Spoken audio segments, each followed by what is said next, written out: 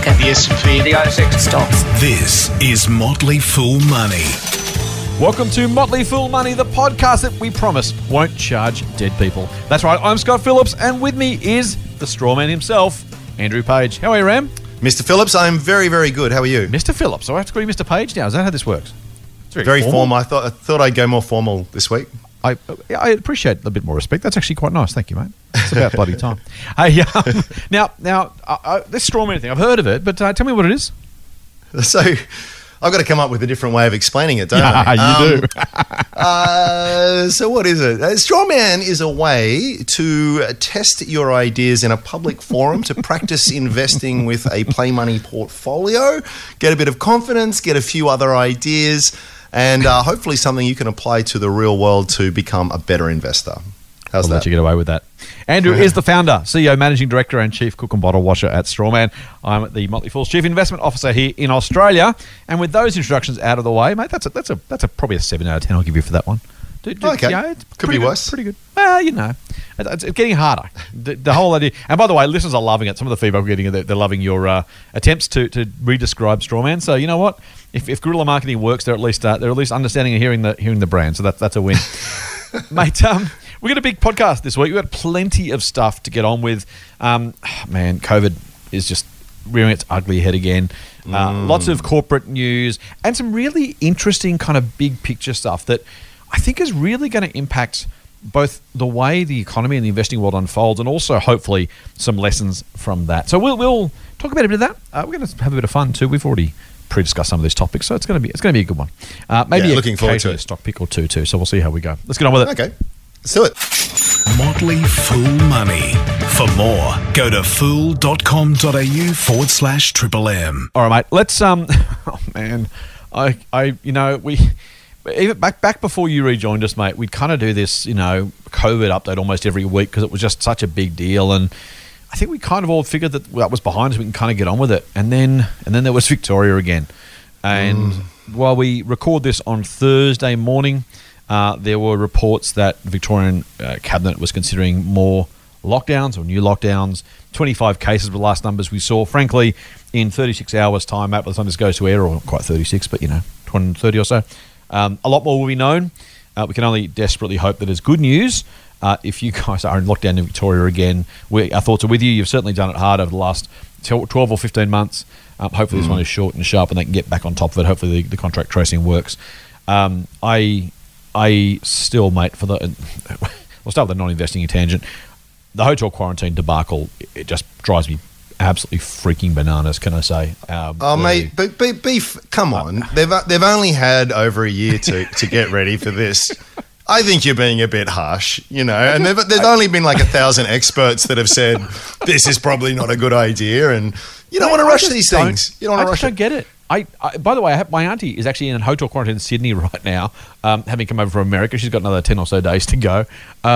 So I have some skin in this game, but I just, mate, it is just, I don't actually, I'm lost for words, which doesn't happen very often. Why on earth the feds and the states, and people with different political persuasions feel like blaming one or the other, I don't really care. Between the two of them, to not be able to have designed and implemented a workable quarantine system, given there's been at least one in Sydney, at least one in WA, at least one in Queensland. I think there's been 2 in Victoria, and one in South Australia. I mean, not only have they had 15 months to do it, mate, there have been so many bloody cases where this is like, oh, we didn't expect that. And then no one said, hey, let's fix it. Let's do something different. They went, that sucks. Oh, well, I guess we'll keep the things the way they are and see if they happen again. I just can't. I don't even know what decisions are being made in the corridors of power that nobody's making a difference. It just drives me bananas. Absolutely freaking bananas. Yeah, me too, and especially too, just to sort of tie it back to the finance angle. I mean, the big, the big worry, of course, is quote unquote the economy, right? Yeah, and we know what's at stake. And as we often talk about, the economy is people, it's people's lives, their livelihoods, and the rest of it. There is huge amounts of stuff at stake here, and so I think where I struggle with it all is that I think probably these people, these decision makers look at it and go, oh, there's a lot of cost and effort and stuff involved, but you've got to look at it against the opportunity cost in a way, and it's like what's at stake here. So if we throw a whole bunch of money at it and it means that everything stays open and we go on, I mean, isn't that an incredible payback versus having to lock down Victoria again for another couple of weeks and the rest of it? And scarily enough, too, this one is apparently the more virulent Indian strain as well, which is something like 5 to 6 times more contagious. So it is.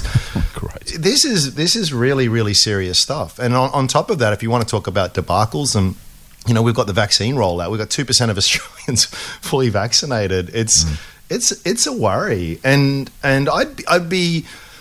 I wouldn't be entirely surprised if this starts having an impact on the market as well, because particularly for those companies that are super exposed. So for a country that is so dependent on things like tourism and the education sector, which very much relies on overseas students and the rest of it, it just seems like something. Wow, you really want to get on top of this because there's so much at stake. But we can hope that things get better.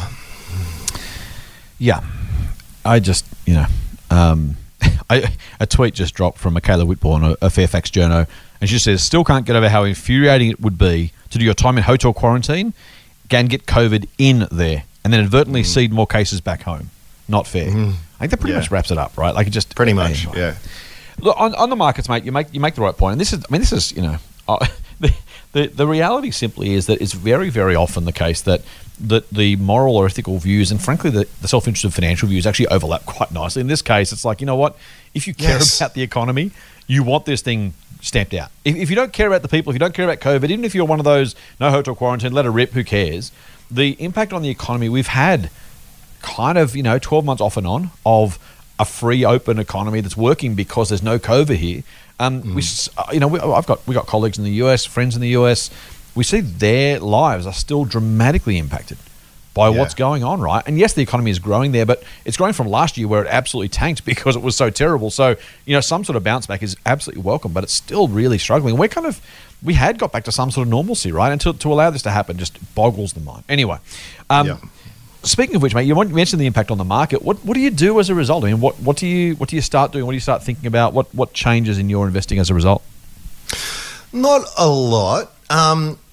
And so I'm always starting with whenever I make an investment, I'm always trying to sort of look way out. I'm trying to sort of, the big picture question is this business bigger, more profitable in 5 years' time than it is today?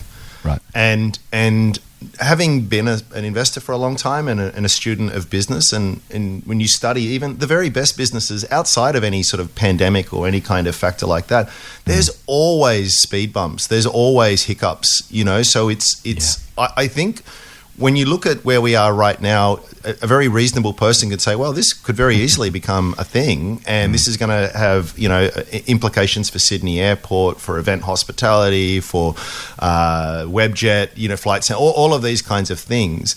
But that's probably not the right question to ask. It's more about how long is it, and what does it say about the business's long-term viability? And the reason it's not that it's not going to have an impact for these companies. It most certainly will if things continue.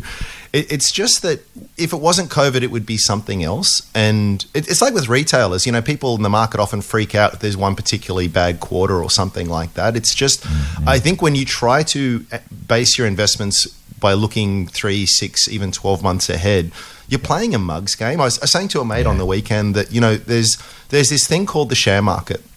And it's always seen as highly speculative and a big gamble and very risky and something you wouldn't want to do. But you don't have to play the same game as what everyone else is playing. And so there's this thing called the market, but you can approach it in umpteen different ways. It's like that old saying: if you treat the market like a casino, you'll get the same results. But and frankly, you're not going, no matter how clever you think you are. When you think about it this way, the most intelligent people in the world with the best education, the best resources, the best institutional, we know this isn't me just being mean. There's so many studies that have shown this. They really get subpar results more often than not. And so you've got to imagine that you can anticipate near-term future better than these guys, and somehow do what no one else has been able to do, and also do it on a consistent basis. And I think it's a mug's game. Or you can say, well, I'm just not going to play that game. And so for me, it's when I look at, just to circle back eventually to your point, when it comes to COVID, what do I do? Well, I'm never playing that game in the first place. So I think, in fact, that's where opportunity lies a lot of the time, because companies with strong balance sheets, good business models, yada, yada, yada, will still be around. They'll be hit. But within that, you'll probably get some really good opportunity, because the pendulum seems to swing too far on both the upside and the downside. Yeah. So there, if you can just sort of say, well, listen, I'm not going to try and forecast what Webjet's earnings are going to be in FY22, but I'm looking at where they'll be in FY23 and sort of work backwards from there. I've actually got a massive advantage. That's the advantage you have as a private investor, is one of time frame, because most of the big guys aren't playing that game, and most retail investors aren't playing that game as well. So it's a game that you can have a very high degree of confidence of winning if you can just make sure you focus on the right thing. Yeah, it makes sense. Mate, I can't actually. What about you? What about you? Are you doing anything different, or? No, I think that's, I think I completely agree with you. The message, I think, to your point about just not playing that game, is exactly the right one. We see, we're recording this at 9:30 on Thursday morning. There's a very good chance that if and when lockdowns are mooted or reported or announced, that the travel stocks will fall again, and it's kind of one of those. You drive, like. They just, every time there's good news, they're up 5%. Every time there's bad news, they're down 5%. And it just, there is just no basis for it, right? If you own a share for, let's call it corporate travel, I own those shares. Let's put that on the table. $20 a share, just so I happen to know the share price. The $20 should represent the entire future earnings of corporate travel, discounted back to the present. We won't get into the algebra on that, but effectively $1 now is worth more than $1 later. So $1 in earnings in 25 years' time is not worth $1, the same as $1 of earnings today, because you've got to wait 25 years to get it, and you want a return on that. So you've got to discount it back, and we won't get into that. But if that represents the entire future of corporate travel's earnings from now to eternity, and based on a short-term impact in one state, really, like 1/20th of the entire future earnings of that business is gone. Even with the discount, it's just stupid, right? And the same as you say in the reverse, Mac. When they lift the restrictions, the shares go up 5%. Same thing. It just doesn't have any semblance of reality to it.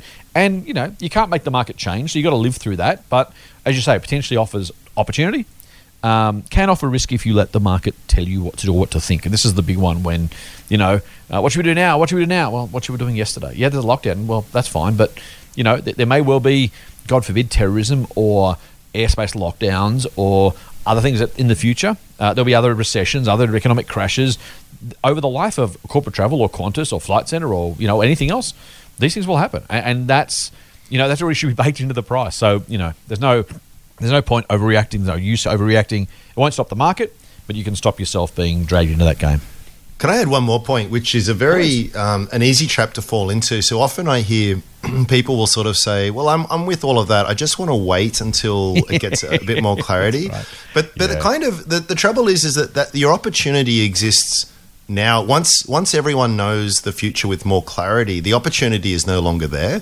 Yep. So it's kind of like you if you want the bargain, you have to buy when there is uncertainty, or there's the majority of market participants do have a divergent opinion to you, because just by the nature of the market and how it all works is by the time we're all agreed that Qantas is fine, well, the share price reacts almost instantly, and you just can't do it. So there's a compromise to be had there. You pay a premium for certainty, and you get bargains when there comes to uncertainty.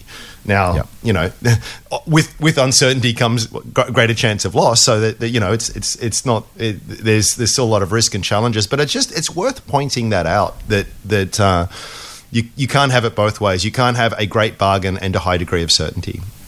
Yeah, I think that's absolutely spot on, mate. That's perfect. Hey, so actually, we'll do one more before we move on. That is, I'm not a victory lap kind of guy. I just don't do them, right? But I will say that in March and April last year, I think I've said this on the podcast before. I hope I have. If I haven't, then now's a good time.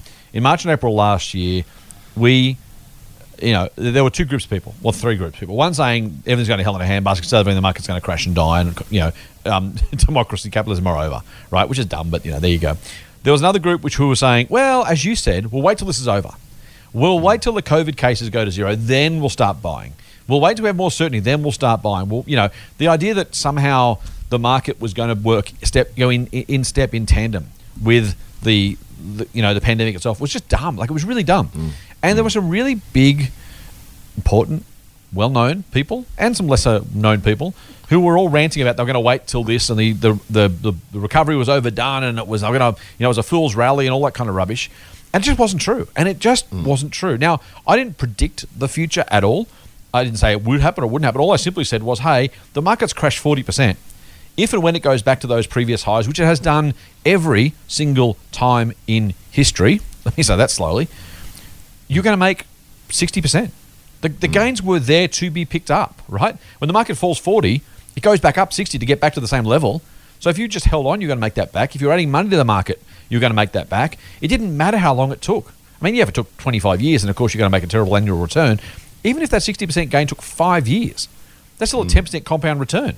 If it took less than that, if it took 4 years, if it took 3 years or 2 years, or in this case 1 year, you made an absolute squillion dollars just by doing as you just said, mate, and ignoring the short term, ignoring the doomsters, not waiting for the coast to be clear, but saying, you know what, the market's always got back to previous highs. There are no guarantees, but gee, if it does, and I said I thought it would, then it's a good place to invest. And so I don't say that for a victory lap per se.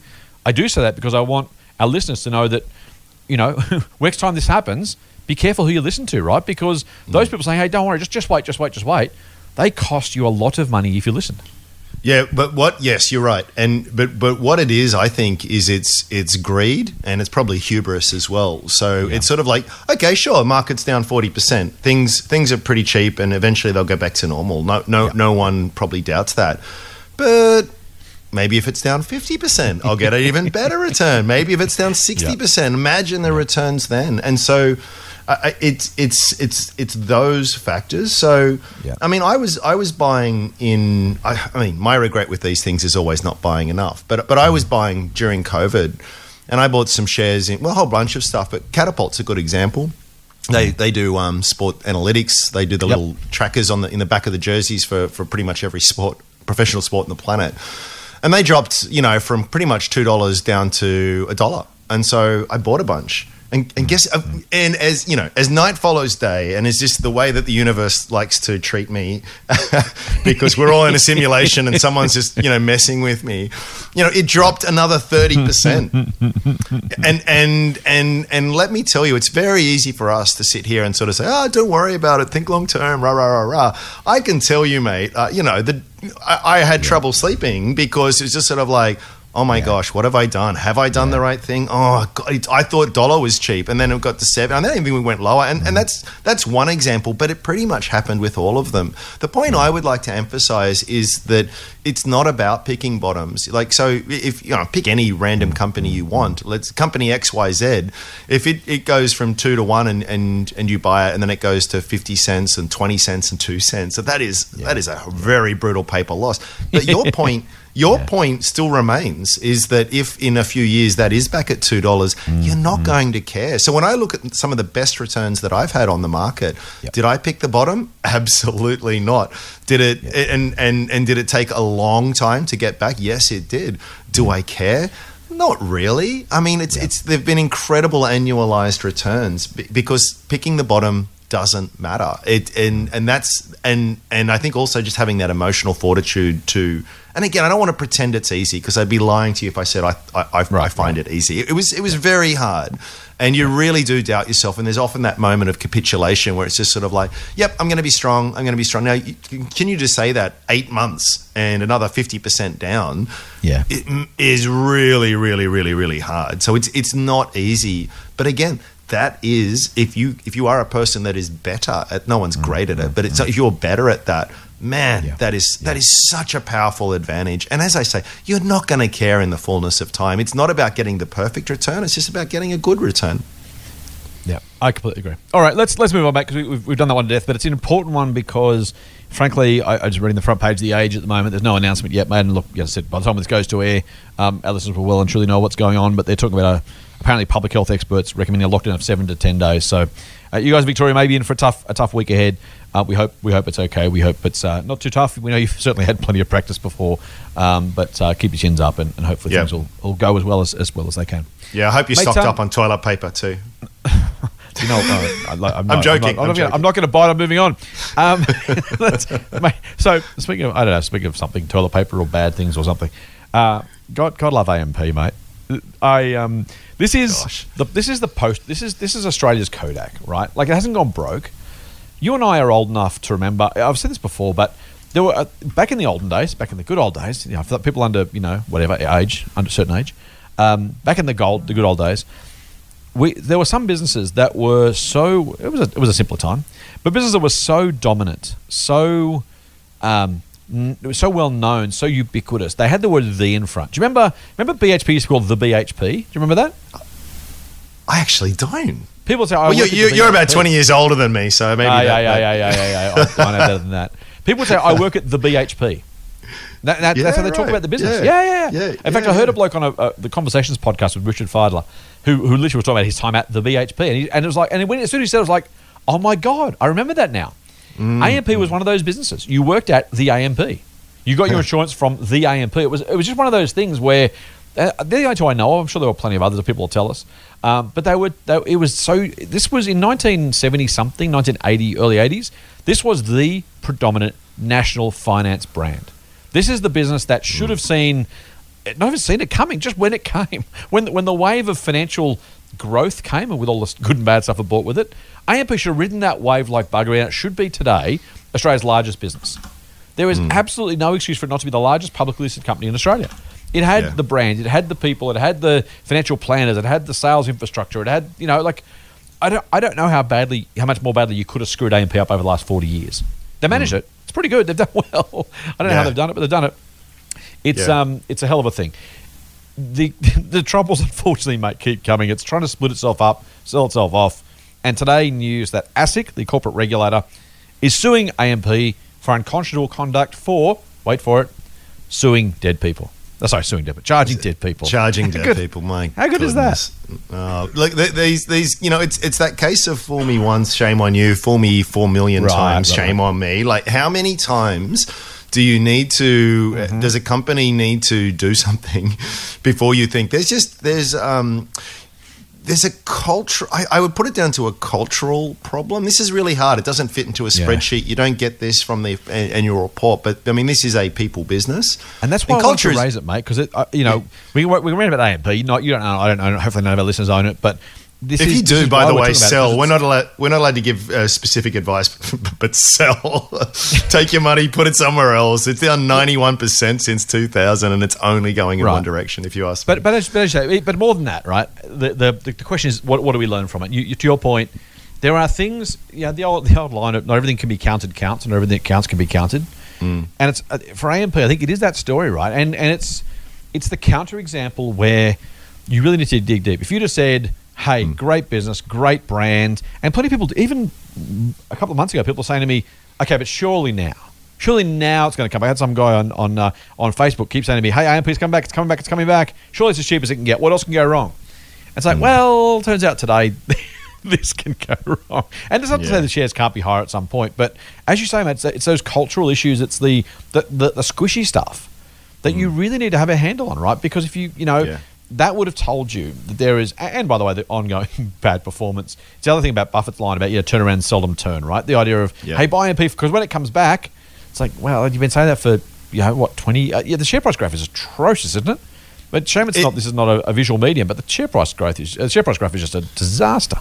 Well, it's very informative because although it has fallen 90%, in the last 20 years or so, between 2003 and 2006, it was up 100%.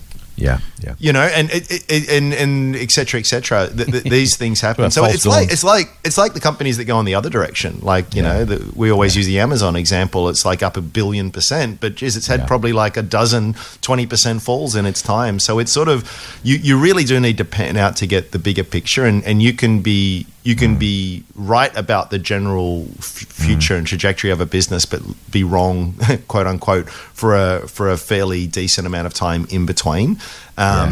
But it's just as people say, it's dangerous to catch a falling knife. Well, it's kind of dangerous to catch a rising one too, if it's eventually going to turn around and fall back down. So, I just think that someone will probably get close to the bottom, and maybe they'll enjoy a little bit of a profit there, and maybe they manage to get their act together.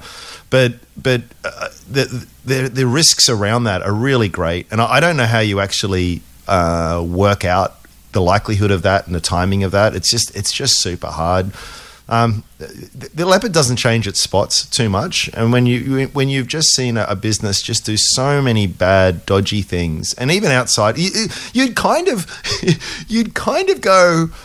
We're very easy at sort of rationalizing, and I more than most people, and I could probably rationalize it to myself if they've done all these highly dubious, dodgy things, but at least they've made a squillion bucks along the way. It's kind of like, well, if you're gonna do dodgy things, at least make money out of it. Why break the law and then still lose money? I mean, what are you doing? So funny. Crime doesn't pay, but I mean, with these guys, it's sort of like crime definitely. Crime doesn't pay even when you get away with it for a time. It's a hell of a thing. I think that was the point of raising, just to say, you know what, AMP is AMP. I don't know who cares anymore. That kind of gets the headlines because it's still a brand that people over a certain age, i.e. me, and you, by the way, know well, and it's one of those brands. I mean, so I think I said before, my parents met, believe it or not, at the AMP back in 1970 something. Okay. And so actually, my father's passed away. It's my mother and father's wedding anniversary today. So happy anniversary, Mum. But it's that sort of business, right? It's been around such a long time. The brand still resonates with people, except it's just the business model's dead. They're screwing with the customers. Like it's just a bizarre, horrible story of like this dying business that won't quite die, but still manages to disappoint. Which it's a heck of a trick to be able to pull. Right, we're not dead yet, but we're really, really trying. I don't. If you own the shares, I'm sorry, I don't mean to make light of it, but man, it's one of those, and we'll get on to one of those in a minute, but it's just one of those things where you really need to know where the puck's going. The old Wayne Gretzky quote, right, of great, nice hockey player, where they say, how have you got so good, or words to that effect. And he said, most people skate to where the puck is. I skate to where the puck's going. And it's obvious at one level, but gee, it's important. And AMP were great at where the puck was in 1975. They were all over the puck. Probably the puck moved and they're still in the same spot waiting for the puck to come back. And it never did, right? What the puck, mate? Yeah, absolutely. Let me make another point on this. Bad dad joke. So what people tend to think is that blue chip, there's this term, and everyone's familiar with it, called blue chip. It comes from the old riverboat casinos where the highest value playing chip was blue. And so I never knew that. I've learned something today. There you go. Didn't you know that? I didn't have any idea of that. There you go. Well, that's the story I've heard, and I'm going to run with it. Yeah, totally. I'm not going to fact check. Let's ship us right. Don't worry about fact checking. But this is in the ASX 100. It's one of the biggest companies. Usually used to pay a dividend, and so people have this view that if I stick to the big end of town, that's the safest sort of area. Well, let's look at AMP. Let's look at Telstra. Let's look at the bank. Well, CBA's hit $100, which maybe we should touch on too recently. But I mean, generally over the last 5 years, it's done nothing. It's I think it's a mistake to think just because something's big, it is safe, and that's what determines its inclusion in these indexes. Its market capitalization largely. Also, there's some liquidity considerations, but that's basically it. And then, because as you know, I very much focus on the small cap, and then people go, but it's so risky. It's like, well, maybe they're less traded, maybe they're a bit more illiquid, maybe they're a bit more volatile. But I would put most of my businesses against, AMP in particular, saying, well, and it's also, isn't it funny? Because a lot of these small caps might be $200 million market cap. They're not small businesses, and they have much better balance sheets, much better growth prospects, much better management as well. So I just like to make that point. Don't make the mistake that so many new investors do, that if it's big, it's safe, because the big end of town is littered with examples of terrible investments. Yeah, exactly. Motley Fool Money. Financial advice for real people, not trust fund hippies. Sign up for the newsletter at fool.com.au/Triple M. Mate, speaking of business to follow, the Australian Financial Review Rich List is out tomorrow or today when people listen to this, but tomorrow our time. So we're recording this on Thursday, the 27th of May. I'd just like to I got asked once before, mate, to date stamp this. Thought I would, just to give people a sense of when we're recording. So it's out tomorrow. It's the old BAW Rich List for those again who are a little bit older. And again, I'm dating myself horribly in this episode. One of the stories that really grabbed my attention this week, and it kind of goes, there is a lesson here, but it's an interesting story in itself. A story of a business called Black Magic, I think from memory, and it's a business basically, Black Magic Design, run by a guy called Grant Petty. And I just want to read a couple of lines just from the AFR article. It starts by saying, for Grant Petty, becoming a rich lister, so he's on the rich list, is more about the vindication than the money. It then goes on to say a bit later in the article, having lived in a housing commission flat when he was a child, his entry into the rich list, he says, is a riposte to the bankers who have knocked him back both times he's asked for a loan, and to those who question why the company spends $40 million some years on research and development, yet continually reduces its prices. He said, and then here's a quote from him. The most interesting thing about making the rich list for me is making those people shut up and take notice. Now, I don't know Grant Petty from a bar of soap. Apparently, the software's great. I tweeted about this during the week, and someone replied that he's one of the good guys and done a great product, great system, great business, all that sort of stuff, which is fantastic. And I love celebrating these people that make it big and do really, really well. But it just also reminds me that, like an Elon Musk type character and plenty of others, backing the bloke with a chip on his shoulder is often a really, really good investment strategy, right? We like founder owners generally because they're going to try harder. They're going to put the extra work in. They're going to give up less quickly. They're going to have the idea, the design, the kind of, the entrepreneurial spirit. You've talked before about the phrase professional managers. In air quotes, is almost a negative, right? You don't want the managerial class running the place. You want the guy who desperately cares about this business and wants to make it great. And I just thought, it's one of those things. Again, I don't know Grant. I'm not referencing him directly here, but if you've got a guy with a chip on his shoulder who wants to prove something, man, that's rocket fuel, right? It's powerful. And it doesn't mean you'll be successul, but if you've got someone like a Musk or a Grant Petty or someone who's like, you know what, I'm going to go and show those bastards. I would, if you could make an ETF out of just that, I would put a very, very large amount of money on the fact that would beat the market by a decent margin, almost by definition, right? Maybe you wait till it gets to a certain size of revenue or something to make sure you don't. There's plenty of people who have chips on their shoulders and crash and burn because they won't take no for an answer when no is actually the right answer. So that they can go both ways. But once you hit escape velocity as that kind of person, I'm going to say, and again, I don't mean this critically at all. And I'm not being pejorative by using the term, but if a guy's wants to prove something, then you know what, you want to be on that sleigh ride because when he crashes through, he is going to do really, really, really well. This is a really key example for me. Yeah, I totally agree with all of that. I think anyone out there who's ever run a business of any scale or size knows that it's super, super tough. And every day you get a reason to throw in the towel. Right. And these things that sort of go, again, this sounds a bit derogatory, but beyond reason in something, it's a very common trait amongst very successful people because I think I used to think when I was younger that the best entrepreneurs were those that were the smartest, and I no longer think that. And I think that being smart and hardworking just gets you to the starting line. I used to read a lot of biographies for business people and stuff, and it was what it was. I'll summarize every single one of it for you. I worked really, really, really hard, and it's like. Okay, and it's kind of like, it's true, but what you miss there is there's the history of silent evidence. I mean, there is for every Elon Musk, there's 1,000 others that are just as smart, maybe smarter, just as hardworking, but didn't hit it. So it's kind of like, I think these are the characteristics that sort of go on top of that, where you need to sort of I am going to make this work no matter what. And I will put up with things that would send 99% of other people packing. Yeah. So it's really fascinating. I think just in general, and in terms of a practical angle, when you're looking at a business, I think we always talk about founder-led is always very powerful. Aligned incentives, so they've got a lot of their own money in it, is very good. What they say, what they've said over the years, just following the journey. Those that talk about they have a vision. And this is what annoys me about the managerial class. It's always about managing next quarter's or next half's results. You know, these people sort of say, no, I want to be the number one software filmmaking design which is what Blackmagic Design is on the planet. And they just continue to go at it.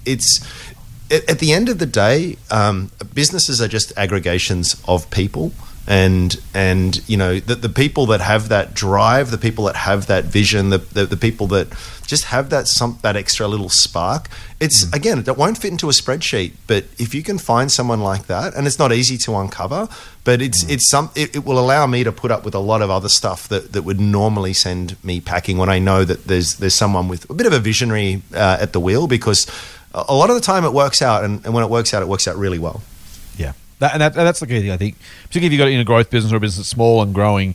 The occasional one blows up. I mean, you know, we talk about founder owners and visionaries, and we can include, you know, the bonds and the SCASEs in that list too, right? So we shouldn't only paint this as a positive. But again, the maths of this, particularly with small companies that are growing, is the most you can lose is 100%, which sucks. But the most you can make is literally unbounded, but in real terms, in realistic terms, maybe you double, triple, quadruple, you know, make 10 times your money. The range of outcomes. If I owned if I'd have bought shares in Bond, SCASE, Bezos, and Jobs, you know what? I'd have $1 squillion. You know, and yes, the Bond and SCASE are the exceptions that maybe prove the rule, maybe they don't. But the reality of the total, if you add all those things up, you know, and work out where that goes. There's plenty of others besides, by the way. A whole lot of great, cool little tech founder owner businesses in Australia doing their best to make things. Some will work, some won't, and that's completely cool. But that's you just thought it was. You know, the chip on the shoulder thing. Richard Feidler, again, speaking of Feidler again, twice in a podcast, talks about the fact that he thinks it's what's the word? Uncommonly true. Anyway, that a lot of comedians have lost parents early in life, or have spent long periods of convalescence, particularly older comedians, so polio recovery and that kind of stuff, where they had nothing to do for 12 months.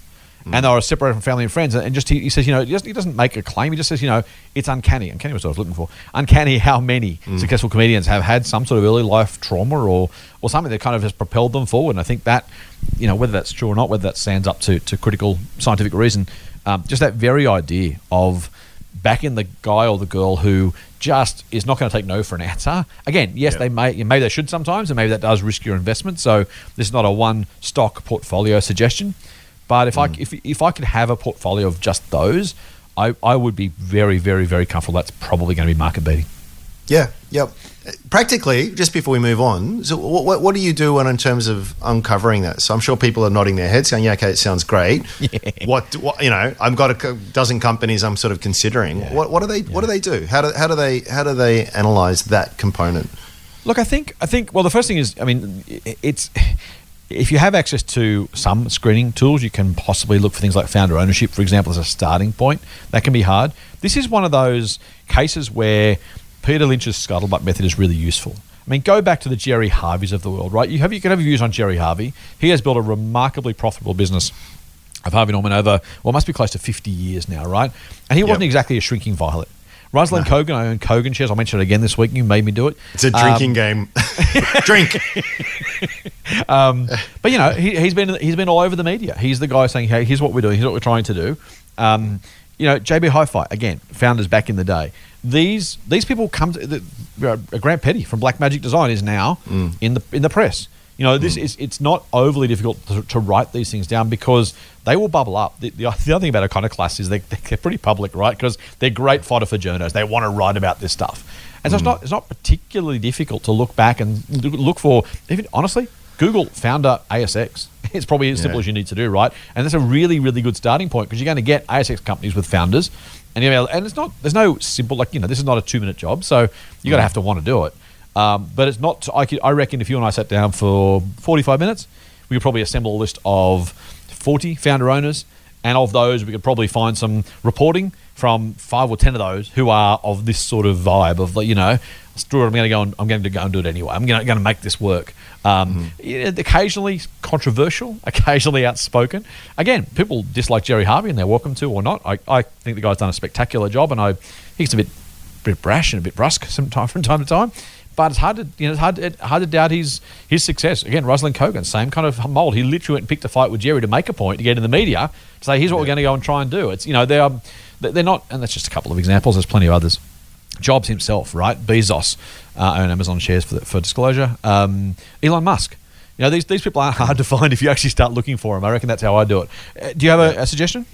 Yeah, I agree with that. I mean, I think it's just reading, and then more reading. I always laugh to myself when you see people on Twitter or whatever, and they've got like 5 screens in front of them and a supercomputer, and it's just like, and then you sort of see the pictures of Munger and Buffett, and they just sort of sit there in an armchair reading paper reports. So I just think I spend most of my time just reading whatever I can get my hands on, and it's hard not to form a view. And you can go back for company like pick Kogan, right? I mean, it's been around for ages. There is so much material there that you can read, and you just start to pick out it's the language that they use, it's the things that they're talking about. It comes back to sort of the vision and the rest of it. And one more point I'll make before we move on is that I think we have to separate out the right characteristics. So I'm actually I'm a fan of Elon Musk, right? And I think he's a force for good net in terms of the planet. Yep. Do I think he's like a really weird guy? Would I like to be friends with him? Allegedly. I don't know. I mean, look at Jobs. Look all the people that you mentioned. Yes, exactly. They've got some really unsavory characteristics about them. So I think the other hard part is that you can look at a lot of these people and go, oh, what a douchebag. And that might be true, but that's not the characteristic you're trying to appraise. Yeah. See, there's plenty of really people that you wouldn't invite to a dinner party, but that you would love to have running your business. So it's trying not to let that personal subjectivity get in the way. So it's sort of, so true, right? My mates I always get some WhatsApp message or something whenever Musk does something stupid. He goes, oh, your boyfriend's done something dumb, and ha ha ha. And I'm like, yeah, he's a weird guy. I'm the first to admit that he just does he was doing some stupid stuff in COVID, and so, but there is. I mean, I reckon you could go back to Benjamin Franklin was probably a bit of an a-hole in some regards as well. They're like even these great iconoclastic characters from history. I mean, we just don't live. It's a very 8-year-old way of looking at the world. No one's perfect. We're all human. Yeah. We all have our own foibles and weaknesses and the rest of it. And I think that's true for a lot of CEOs. But it's easy to sort of go, oh, that person really rubs me the wrong way. And when you do that, you can miss the characteristics what are more important for you.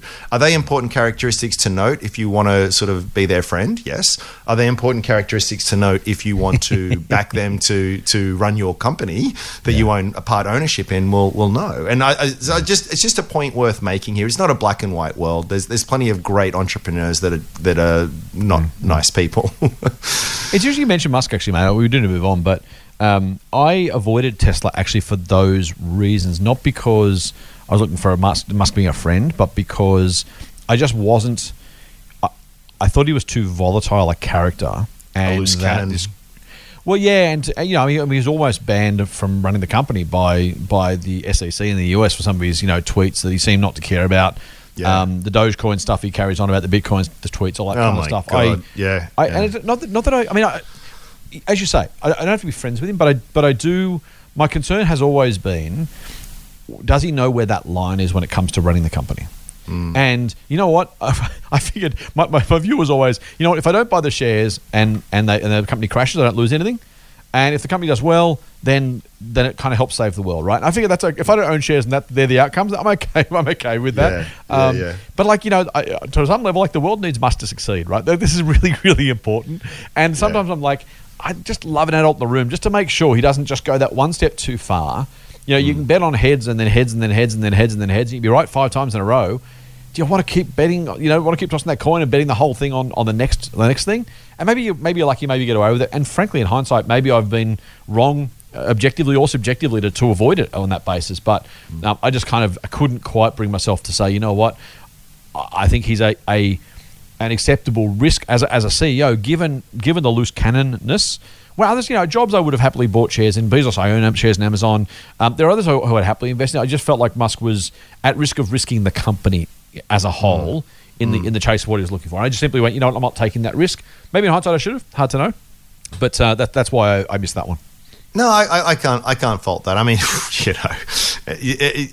anything could happen with that guy. So, but just to bring it back to the original point, I think under anyone else's stewardship, it probably wouldn't have done what it did. I mean, the amount of cash flow that they were burning through, the odds that were against them was just. It needed someone with just this blind faith and massive drive and huge vision, and it's again, it's this thing that it's this thing. It doesn't fit in the spreadsheet, but the same business with the same business plan under almost anyone else would not have worked. So it just comes back to that persona, I think, which is just so important. So if you want to, we've talked about having a few edges when it comes to investing. One is thinking long term. One is not being freaked out by volatility. But the other one really is just familiarity. If you just know a little bit more than the majority of participants out there, it is such a huge edge. And so spend your time familiarizing yourself with and the information is out there more today than anywhere else. You'll be able to, when something, for example, with Tesla does happen, you'll be able to contextualize that much more if you're very familiar with the person running it and the history and the things that have happened in the past than if you're just running on the numbers alone. Yeah, good one. Mate, I want to move to something. I'm loath to kind of make this climate corner, but it kind of is, right? So, and it's not from an ideological perspective, although you and I have talked about climate change before, and we're both accepting of the science. The couple of things happened effectively yesterday, today. The first was an article in the SMH, or the Age probably as well, basically about AGL and Origin Energy. And the quote that grabbed me is, and we talk about, skating to where the puck is.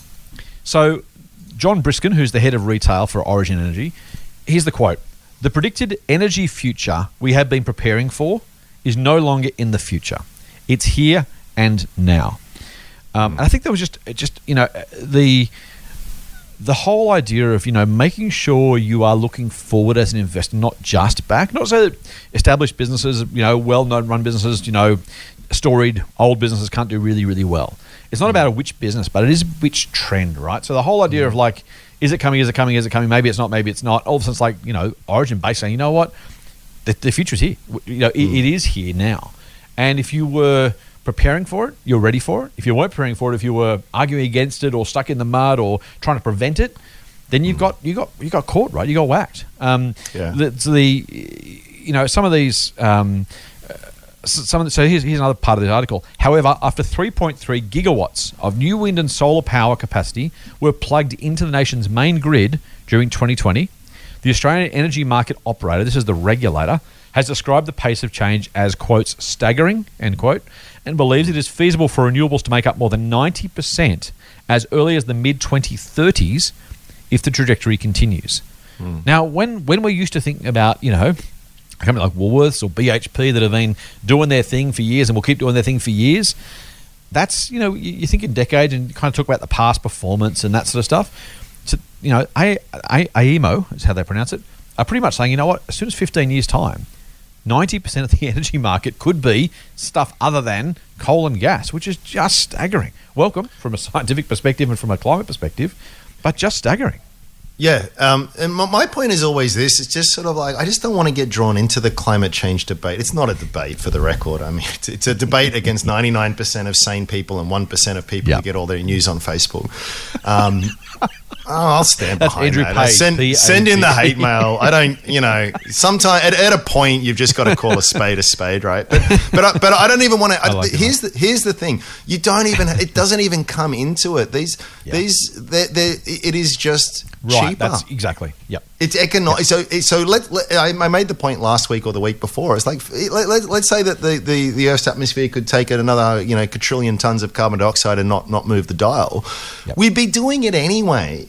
Because it's just cheap, and that's what capitalism does. It strives to the most efficient sort of means of production, and the most efficient means of production comes from these new technologies, and the cost curve is dropping rapidly, really, really, really rapidly as well. So it's a question of let's just do it because it makes sense. And by the way, we might just save the planet and life on Earth at the same time. So yeah, I think. What do I think? I think that it'd be a very brave long-term investor that was going to back some of these things. I think there's going to be a lot of stranded assets in this space. Probably be a $600 million gas-fired power plant amongst that mix. Without getting just political. quickly, Ross Garnaut is in the paper today, quoted as saying, "We're burying banknotes." That's what we're doing. which is about right, exactly. Yeah. That's a reference to Keynes, by the way, who said that in bad times you should just bury a bunch of dollar bills and then dig them up again. Like it was a thought experiment as to what governments could do to help stimulate the economy. So it's sort of we are doing this sort of futile thing. It's going to spend a bit of money to sort of get some work and stuff done and create a little bit of stimulus, but geez, it's not really going to provide anything for us longer term. So yeah, I guess my only sort of point / rant on all of this kind of stuff is that you've got to look at this rationally from a pure economics perspective, and you'll reach that conclusion. So be careful if you're in some of these old technologies, because they are very the balance sheets of these companies have billions of dollars on them, but are they really worth that? I don't know. I could very easily see some massive write-downs happening. Now there'll be non-cash write-downs and rah, but they are probably. And here's the other thing, right? So when we reach a tipping point technologically, things move really fast. So we live in a world where there's not really too many linear relationships, as a mathematician would call it. Sort of things just sort of tick along, and you hit an inflection point, and then bang. I mean, look at rooftop solar in Australia. Look at how fast that has changed. And I think we'll see the same kind of thing in terms of the energy grid and the energy market, where sort of like people will be dragged kicking and screaming, and nothing will happen. It'll look like there'll be no change, and then it will happen faster than any of us thought were possible. Not because everyone's singing Kumbaya and holding hands and decided that they want to save the planet, just because it's sort of like there'll be a social dimension to that in terms of, one, well, it just makes sense, and two, oh crap, all of our competitors are doing it and they've got a cost advantage and we need to do it. And there'll be a real race amongst that. So I expect that I'm actually pretty optimistic. I'd like to think of the future, because I think when you extrapolate the current pace of change, and it's pretty depressing, but I do have a bit of a hope that when that switch happens, it'll be a very rapid switch, and we'll actually start to see investment and change accelerate quite rapidly.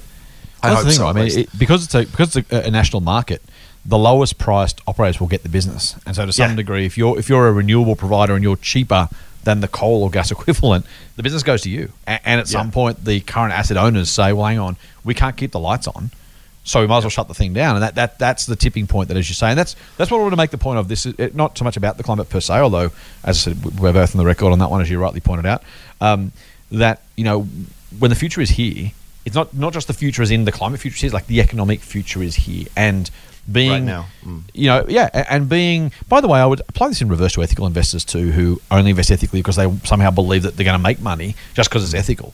Whether you believe in climate change or not, whether you believe in coal or gas or wind or solar, it actually doesn't matter. Like, it doesn't matter what you believe; it only matters what the numbers say and do. Philip Morris Altria was the best performing stock in the US in half a century, whether you liked it or not. In this case, on the other side of the coin, renewable energy is cheaper, whether you like it or not. And you just, you're going to either stick your head in the sand and lose money or not make money, or you can say, this is the reality, whether I care or not, it's what's going on. Mate, let me quickly go to something. I don't want to spend too long on this one either, but Exxon in the US, the big oil giant, speaking of climate, has actually, this is a remarkable change. So an activist hedge fund trying to basically get Exxon to take climate change seriously, report on it seriously. And I don't want to suggest they're not doing it. I want to end up with a nasty letter from a lawyer. Let's just say that an activist hedge fund. Well, basically, they have said, we want you to do this properly. We want you to understand we want you to share what's going on. We want to know you have plans for a lower carbon world. We want to know what the impact is and all that kind of stuff. And to this point, those things have been left to Greenpeace protests out the front door, or an activist shareholder at the AGM getting up and ranting, right? It's been that kind of theatre and show. In this case, the hedge fund has two possibly 3 seats on the new Exxon board. The barbarians aren't at the gate. The barbarians are in the boardroom now, and to some degree, that's. Again, you can choose. You can say side's good, you can say it's bad. It doesn't really matter what you think of it. I have a view, you have a view. It doesn't matter what we think of it. The reality is they are now at the board table, and there is going to be this corporate governance, this ESG, all these things. These are going to change. This is going to change the way these businesses have to do business, if for no other reason than the cozy kind of boys club of a board where everyone plays the same game and it observes the same conventions. That's changing. These guys are not going to. They'll operate legally, I'm sure, and ethically and appropriately. But I'll tell you what, you can't expect there's going to be nice tea and sandwiches board meetings where nothing changes and no one says anything outside the boardroom, right? This is real, significant movements where all of a sudden, at the very, very highest levels of a business, and frankly all businesses, given how important Big Exxon is, it's a really seismic shift. Yeah, it is. I'll circle back a little bit on what you were talking about with the cigarette companies before. I don't know if you've told the story on the podcast before, but it's a fascinating one, and I'll dig into it because it resonates with what's happening here, which is that so smoking rates since the 50s have just dropped, which is a great thing, and it's dropped precipitously, and yet they've been really, really profitable companies. Like, you've done really well as a shareholder. Now, so the short answer to that is why. Is because they were they continued doing what they were doing, but they were smart in the sense that they weren't doubling down. So what they did was said, right, we are going to spend the bare minimum we can on maintenance capex, capital expenditure, just to keep the cigarette rolling machines going. And we'll keep selling it. And any money that we make, we're either going to pay out into a dividend or we're going to invest into something entirely different. And so they continued to sell as many cigarettes as they could, even though the amount of cigarettes they were selling were going down and down and down each year. Yeah. But where they were smart was they didn't double down. And I think this is, so just to tie this back to Exxon, I think this is probably a good thing for Exxon longer term, to get some fresh thinking into the boardroom, to get some diversity into the boardroom, and sort of say, listen, look, these extra board seats aren't going to mean that Exxon just says, hey, we're not doing this stuff anymore. Of course they are. And they've got a lot of long-lived assets that they want to maximize the value of. And maybe they should. I mean, even in a clean energy world, we're still going to need a lot of these products. So that's all good. But I think it actually could be a good thing longer term, in the sense they'll say, hey, okay, we're an incredibly, insanely profitable company, which is billions of capital at our disposal. Let's just think of the future. Let's not make new investments where they're not warranted. Let's just keep things ticking over where we need them to. Let's start diverting more of the capital that we make back to shareholders in cash, and then they can make the decision on where they want to invest it, or we'll make that decision on their behalf, but we'll put that into other areas which we know are on the ascent. And so I think if there's a great lesson to be learnt from what the cigarette companies did here, and hopefully Exxon and others will learn that as well. I mean, we've got, no matter how passionate you are about the climate and the rest of it, pragmatically, it's not just all going to be switched off tomorrow. There's going to be a transition. So it's about managing that transition. And just by having that diversity of opinion and that different influence on the board sheet, hopefully we'll tip them in that direction, and ironically for their own good. And that's that's my hope, at least.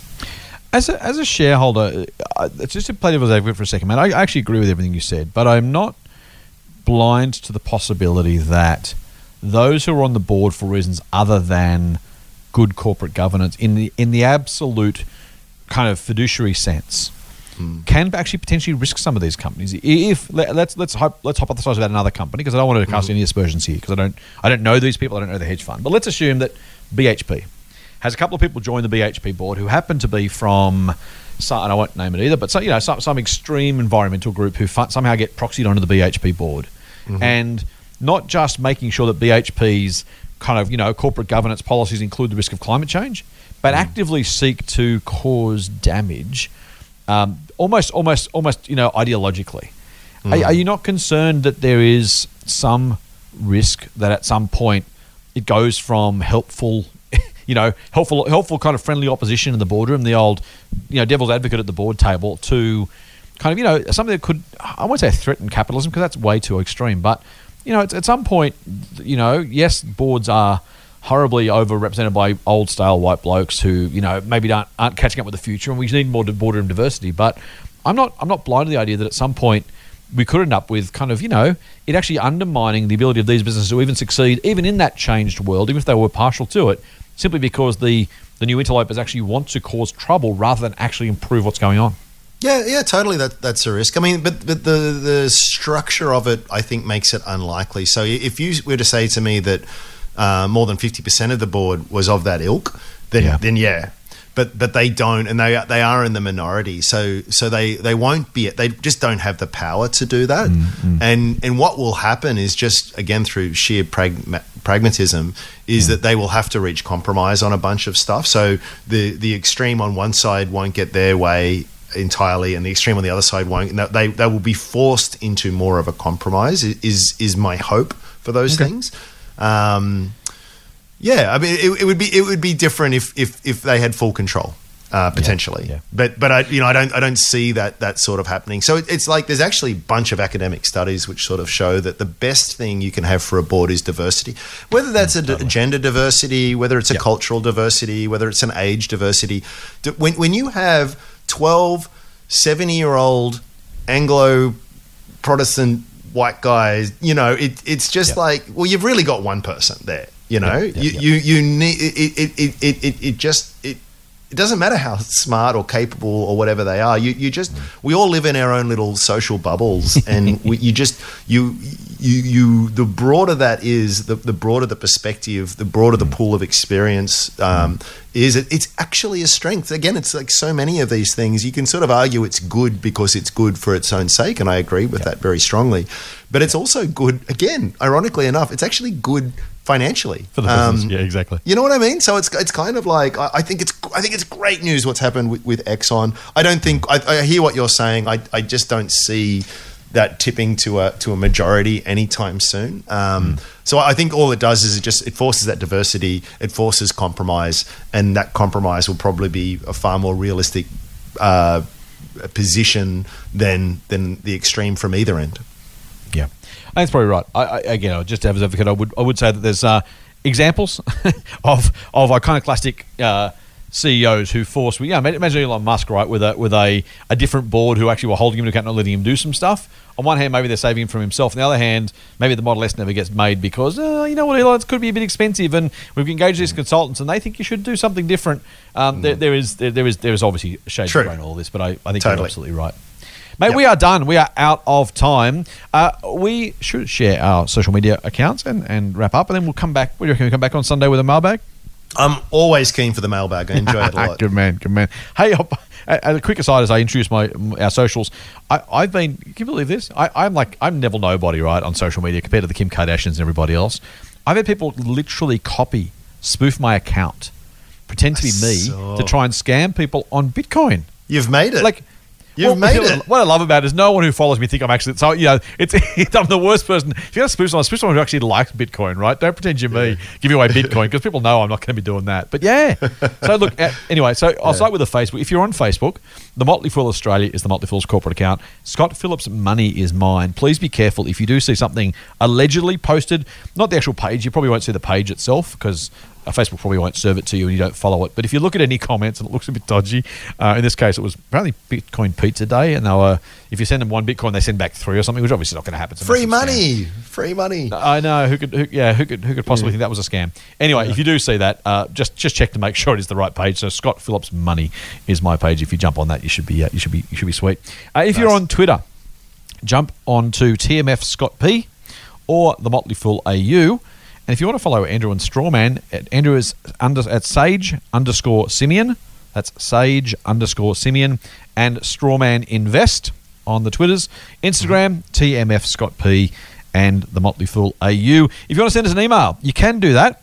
Email us at info@fool.com.au and jump on the Motley Fool Australia YouTube channel. We've just kind of upped our game on YouTube. We're posting a stock of the week, which, by the way, you will have also heard in this podcast feed, so I hope you enjoyed that on Wednesday. But yeah, that's all there. So jump on all of those socials. Jump on all of them.